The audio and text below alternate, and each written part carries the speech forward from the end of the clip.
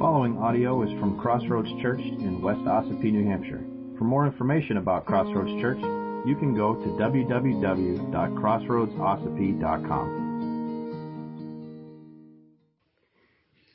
I want to share a picture with you and thank you for those who have been praying for our Daniel, who's on the other side of the planet right now, doing things that normal kids do.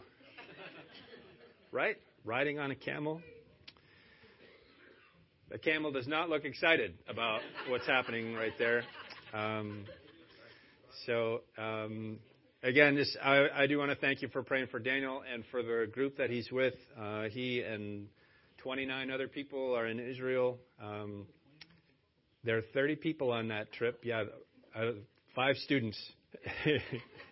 And then everybody else is either staff of the school or pastors and their wives have gone with them. So we know almost everybody on that group just over the course of a year. So it's a pretty special thing. Really set our mind at ease, knowing that Daniel is on the other side of the planet. And it's a perfect illustration that worrying does nothing good for you. It doesn't do anything to help him either. Again, thank you for your prayers for Daniel. I didn't share before because I wanted to make sure I was speaking to the microphone. I lost a dear friend this week. His name's Sean Nolan. He's one of the kids that I grew up in youth group going to camp with. So a young guy and left behind a couple of kids and lots of family. So just pray for Sean's family.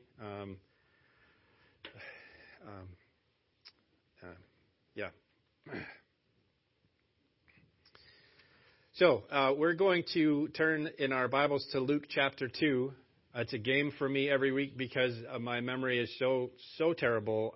By the time I finish writing my sermon on Thursday and close the book on it, I don't generally remember what it's about until I open it up again here Sunday morning. So it's always a game to listen to the songs and try to figure out what the sermon's about for me.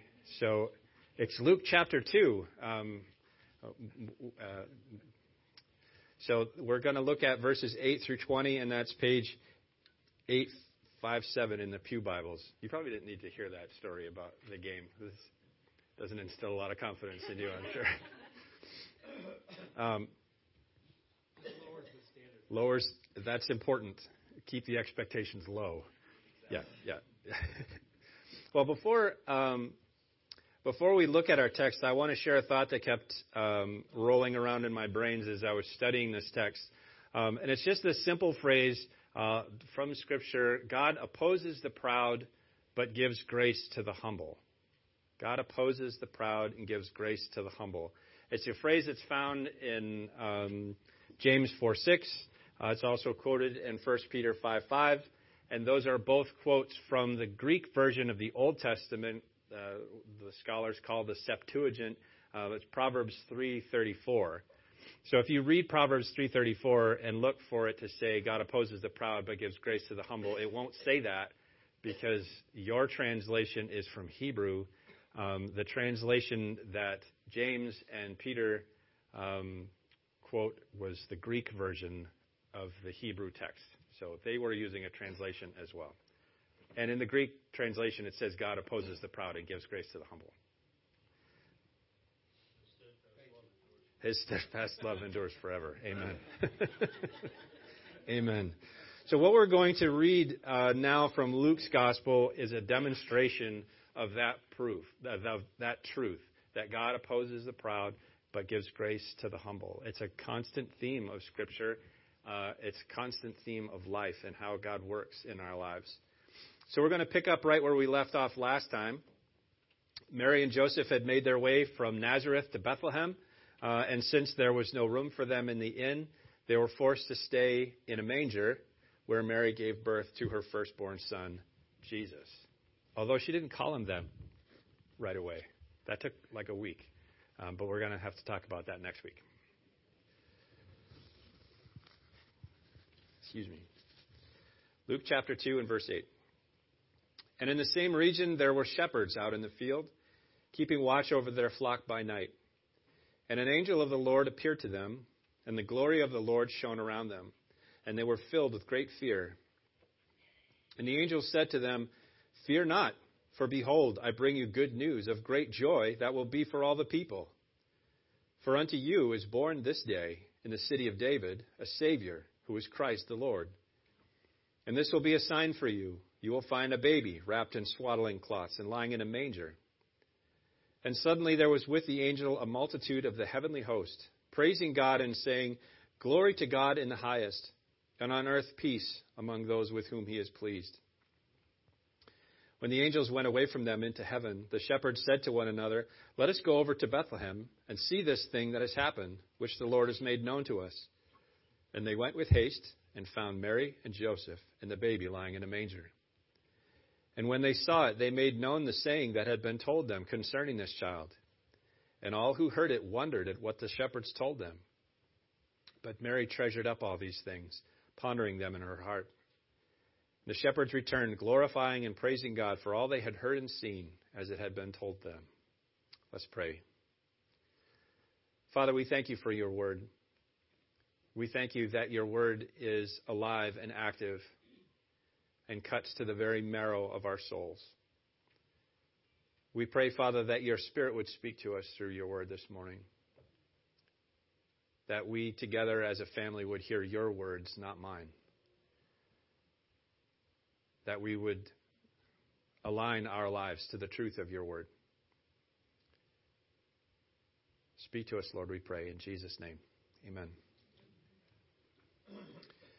So there's a temptation when studying biblical historical narrative, which is what we're doing here today, just in case you were wondering.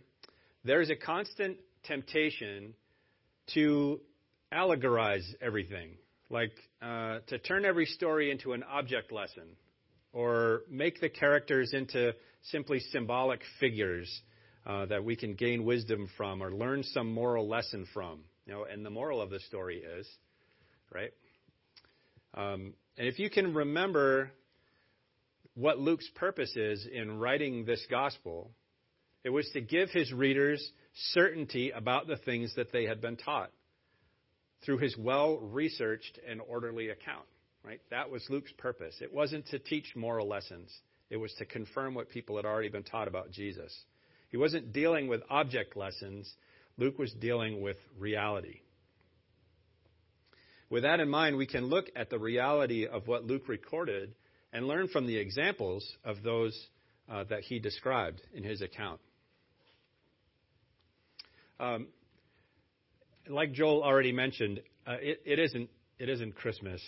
It isn't Christmas today.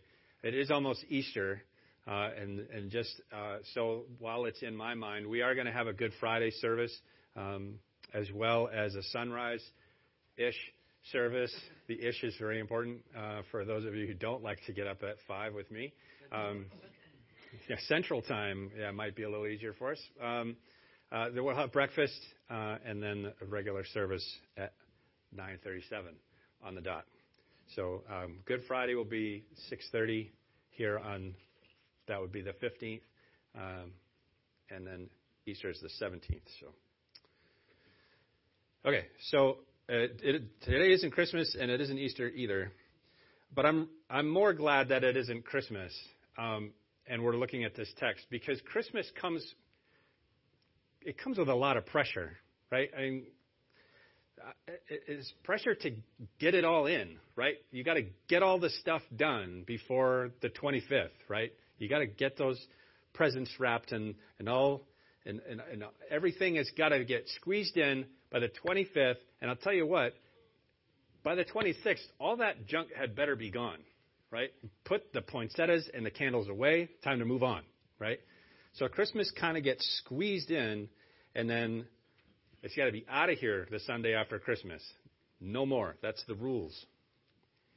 But seeing how it's March, we can slow down. We can take our time on this. We can slow down and examine these nativity texts and dig a little bit deeper than our typical traditions allow. I suppose we could start early, but honestly, who's going to do that, right? Christmas. Well, yeah.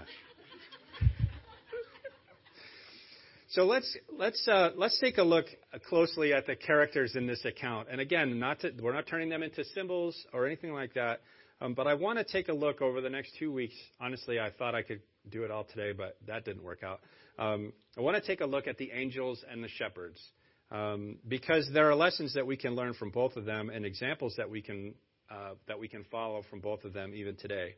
So this week we're going to take a look at the angels, and then next week the shepherds, and the week after that not the wise men. Got another year or two to worry about the wise men. Luke didn't write about them at all. So let's look at the angels in verse 8. And in that same region around Bethlehem, there were shepherds out in the field keeping watch over their flock by night. And an angel of the Lord appeared to them, and the glory of the Lord shone around them, and they were filled with great fear. And the angel said to them, "Fear not, for behold, I bring you good news of great joy that will be for all the people. For unto you is born this day in the city of David a Savior, who is Christ the Lord. And this will be a sign for you. You will find a baby wrapped in swaddling cloths and lying in a manger." And suddenly there was with the angel a multitude of the heavenly host, praising God and saying, "Glory to God in the highest, and on earth peace among those with whom he is pleased." Now, this is not the first time an angel had appeared to somebody in relation to the birth of Christ. If you've been with us over the last month, we have seen the angel Gabriel show up several times. He appeared to Zechariah, told him that he and his wife would have a son that would prepare the way for the Lord. And that same angel Gabriel appeared to Mary and told her that she would conceive a son by the Holy Spirit. And now an angel who wasn't wearing a name tag, and the word doesn't say, but possibly the same angel, the text doesn't say, it's not really that important. He appears to certain poor shepherds in fields as they lay. Right? The difference is this time that the angel of the Lord appears, that when the angel of the Lord appeared, the glory of the Lord shone around them, around the shepherds. And incidentally, Daniel was there yesterday in the fields around Bethlehem and saw the geography of the land, which isn't generally reflected well in our Christmas cards, of the calm, pristine, sandy desert, and little wooden huts that people put their sheep and goats and stuff in. They didn't like that. It's rocky, craggy, limestone caves all over the place. It's hilly, it's bumpy, there's no sand. It's different. It's different. And I praise the Lord, Daniel is going to have a different picture of Bethlehem when Christmas time comes. So it looked a lot more like where that camel was, just a rocky, bumpy, uncomfortable place to be. Anyway, the angel of the Lord appears, and the glory of the Lord shone around them. So here are the shepherds out in the dark fields at night, living literally in a land of deep darkness. And on them the light has shone, the light of the glory of the Lord. And they're filled with great fear, because who wouldn't be, right? You're out there in the dark, and all of a sudden you're not in the dark anymore, and there's angels, and that's intimidating. I can imagine. But the angel says, "Fear not." Sure. Piece of cake, just because you said so. The angel says, "Fear not, for behold, I bring you good news of great joy that shall be for all the people." Now, in English, there's a word that means to bring good news. Do you know what it is? That's a Greek word. All right, we got to work on this. Evangelize. The word is evangelize. When we say we are an evangelical church, it means that we are a church that proclaims the good news, right? The gospel is the Greek word for good news. But to bring good news is the word evangelize. And that's actually from a Greek word also. The Greek word that the angel uses behold, I bring you good news, is the word, well, in English it's evangelize.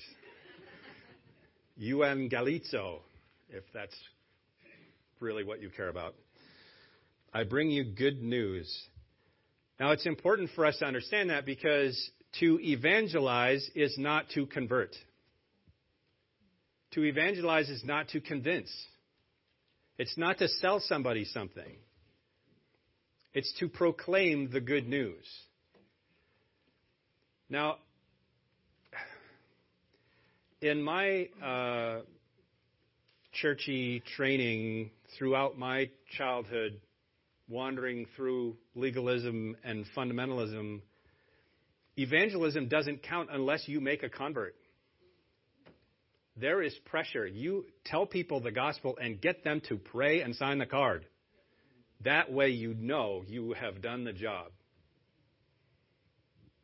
And you think Christmas has pressure. That's not the idea. We don't change people.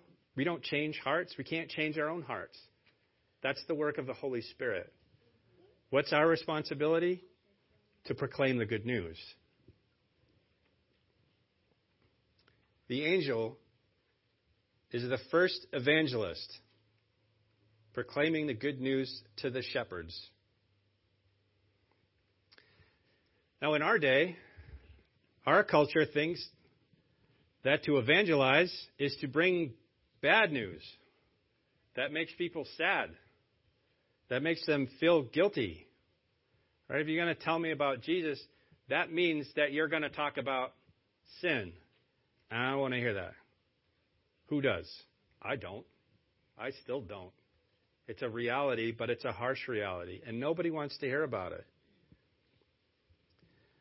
The truth is, bringing the good news is exactly the opposite.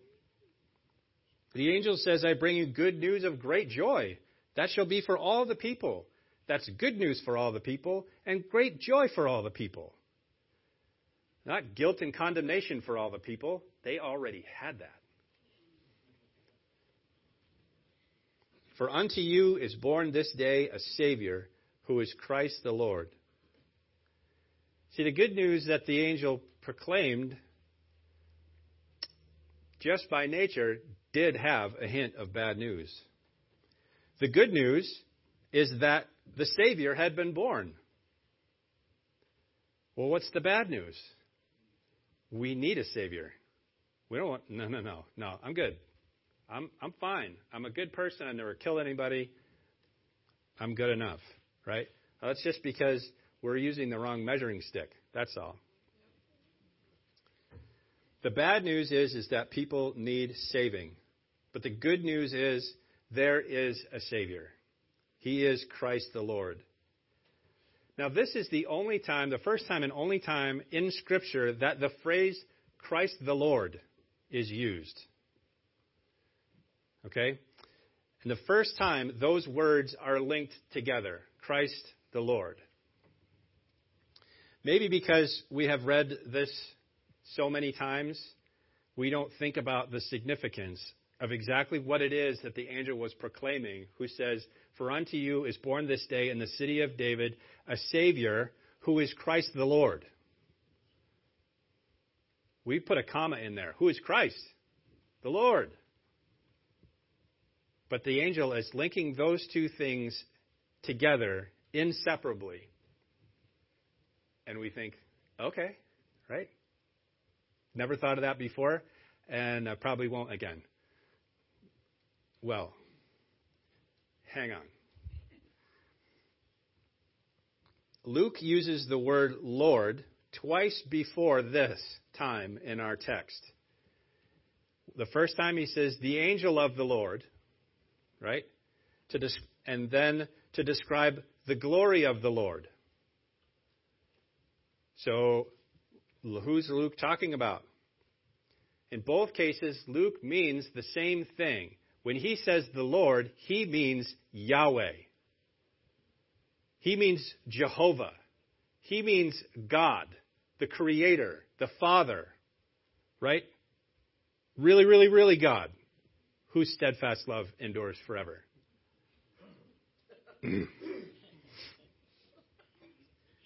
Here in verse 11, the angel says, "For unto you is born this day in the city of David a Savior who is Christ the Lord." Christ the Lord. Christ is the Lord. Christ is Yahweh.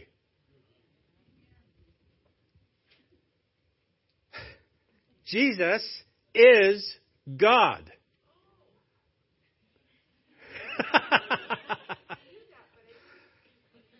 Okay? Jesus is God. The Son and the Father are one. The Father, the Son, and the Holy Spirit are one. One God. Not three separate gods. Not three classes of God. One God. Jesus is not a created being. Jesus is not an angel. Jesus is God. Equal with the Father, equal with the Holy Spirit. He is Emmanuel, God with us. Amen. Let's close in prayer, right? Well, the angel continues. He says, "And this will be a sign for you. You will find a baby wrapped in swaddling cloths and lying in a manger." Now, I always heard that and thought that the swaddling cloths was part of the sign. Like, normal babies don't get swaddling cloths. Yeah, they do. Being wrapped in swaddling cloths was not at all out of the ordinary. However, putting a baby in a manger is out of the ordinary.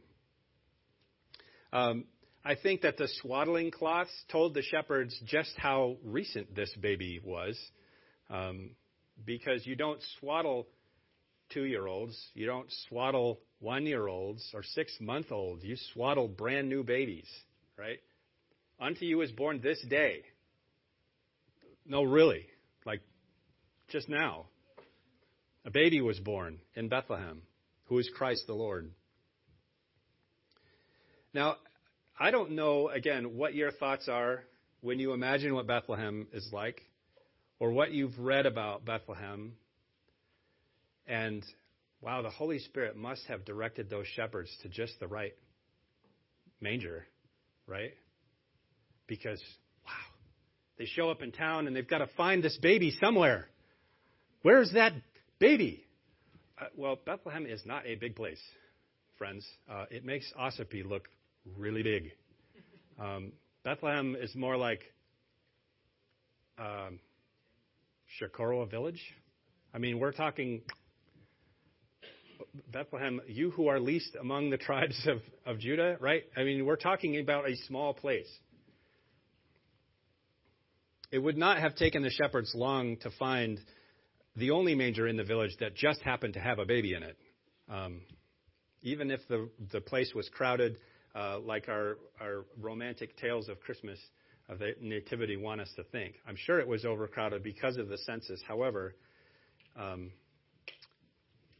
there's a limited number of mangers and an even smaller number of mangers that have babies in them. And if you know anything about babies, they probably could have followed the sound of babies to the manger. That how silently the wondrous gift is given. Right? Our little Lord Jesus, no crying he made, right? Crying is not sinful, right? So Jesus did it. Anyway, in verse 13, let's get back on track here. Verse 13, the angel is joined by an army of angels. And what they say is not without significance either. When it says the heavenly host, again, that's not like the person you greet when you walk in the restaurant. We're talking about an army of angels shows up. And suddenly there was with the angel a multitude of the heavenly host, praising God and saying, "Glory to God in the highest, and on earth peace among those with whom he is pleased." Now, again, if you look in your text in your Bible in front of you, you'll see that that's separated and written as if it is a song, just like we've talked about. Mary's song, Zechariah's prophecy, they're all kind of written that same way because the scholars believe the angels were singing. That's why we sing about angels singing, even though the Bible says, and the angels said. Irrelevant. What's interesting about the song that this heavenly choir sings is that what they are singing about is the result of the gospel. They're singing about what the gospel does. The first angel declared the good news that will bring great joy to the people, which was, "Unto you is born this day in the city of David a Savior who is Christ the Lord." And the army of angels said here, what they said is the result of the good news of the coming of Christ the Lord. What does the gospel result in?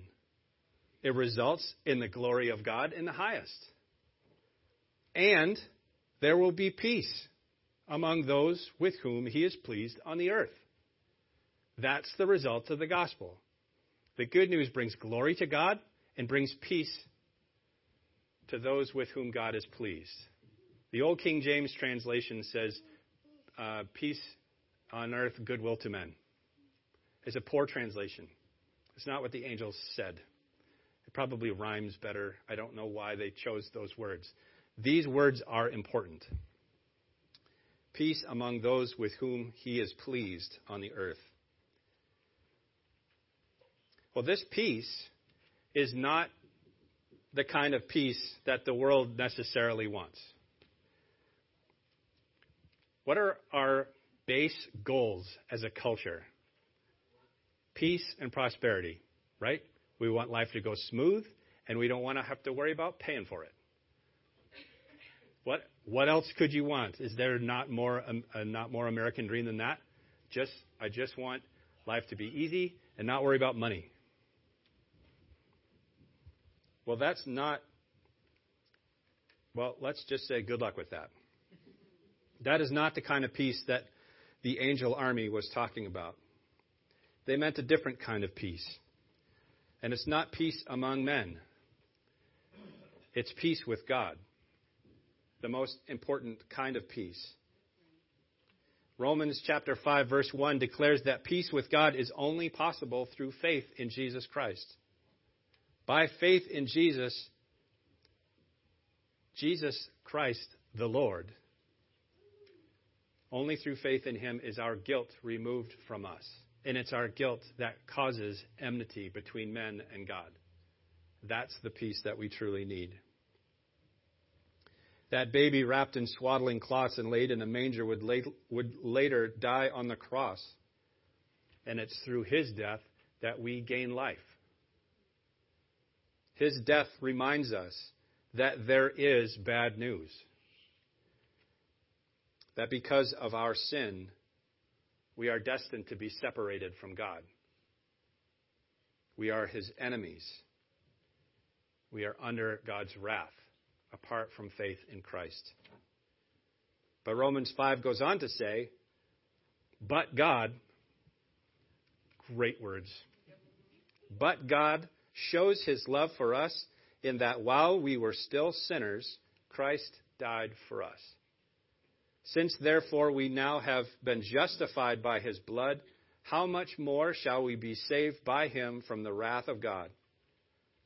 For if while we were his enemies, we were reconciled to God by the death of his Son, much more, now that we are reconciled, shall we be saved by his life. More than that, we also rejoice in God through our Lord Jesus Christ, through whom we have now received reconciliation. That is peace with God. That's what will bring great joy to all the people. Justified by his blood, saved from the wrath of God, reconciled to God through the death of his Son, and saved by his life. Rejoice in God through our Lord Jesus Christ, through whom we have received reconciliation. Glory to God in the highest. And on earth, peace among those with whom he is pleased. Those who have received the gospel by faith, who have received Christ by faith. And the question that we must all wrestle with, we must all have an answer to, is that you? Is that me? Do I have peace with God through faith in Jesus Christ? That's the only way it's possible. And if it isn't yet, if you can't say yes, today can be the day that changes. Through faith in Jesus Christ. Believe on the Lord Jesus Christ and you will be saved. That's what the Bible says. And you will have peace with God and God will receive glory in the highest. Amen? Amen. Next week, we'll talk about the shepherds and their example to us. Let's pray. Father God, we thank you for the good news of great joy that will be for all the people. We thank you that you loved us so much that you sent your Son to die in our place. Born in such humble conditions that you would show grace to the humble. Not born in a palace among the proud, but in a manger among the lowly.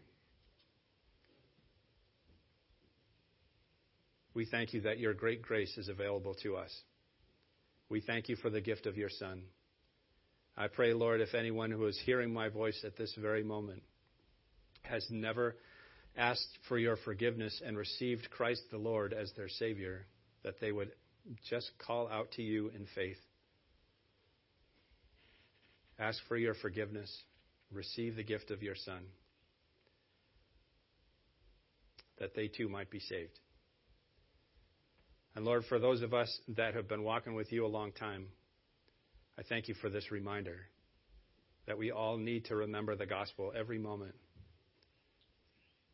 We need to remember the good news because the bad news is whispering in our ears all the time. Lord, we thank you for your love for us. May you be glorified in the highest. In Jesus' name, amen. Amen. If you would like to participate in the mission of Crossroads Church through financial support, checks can be mailed to Crossroads Church, Post Office Box 576, West Ossipee, New Hampshire, 03890.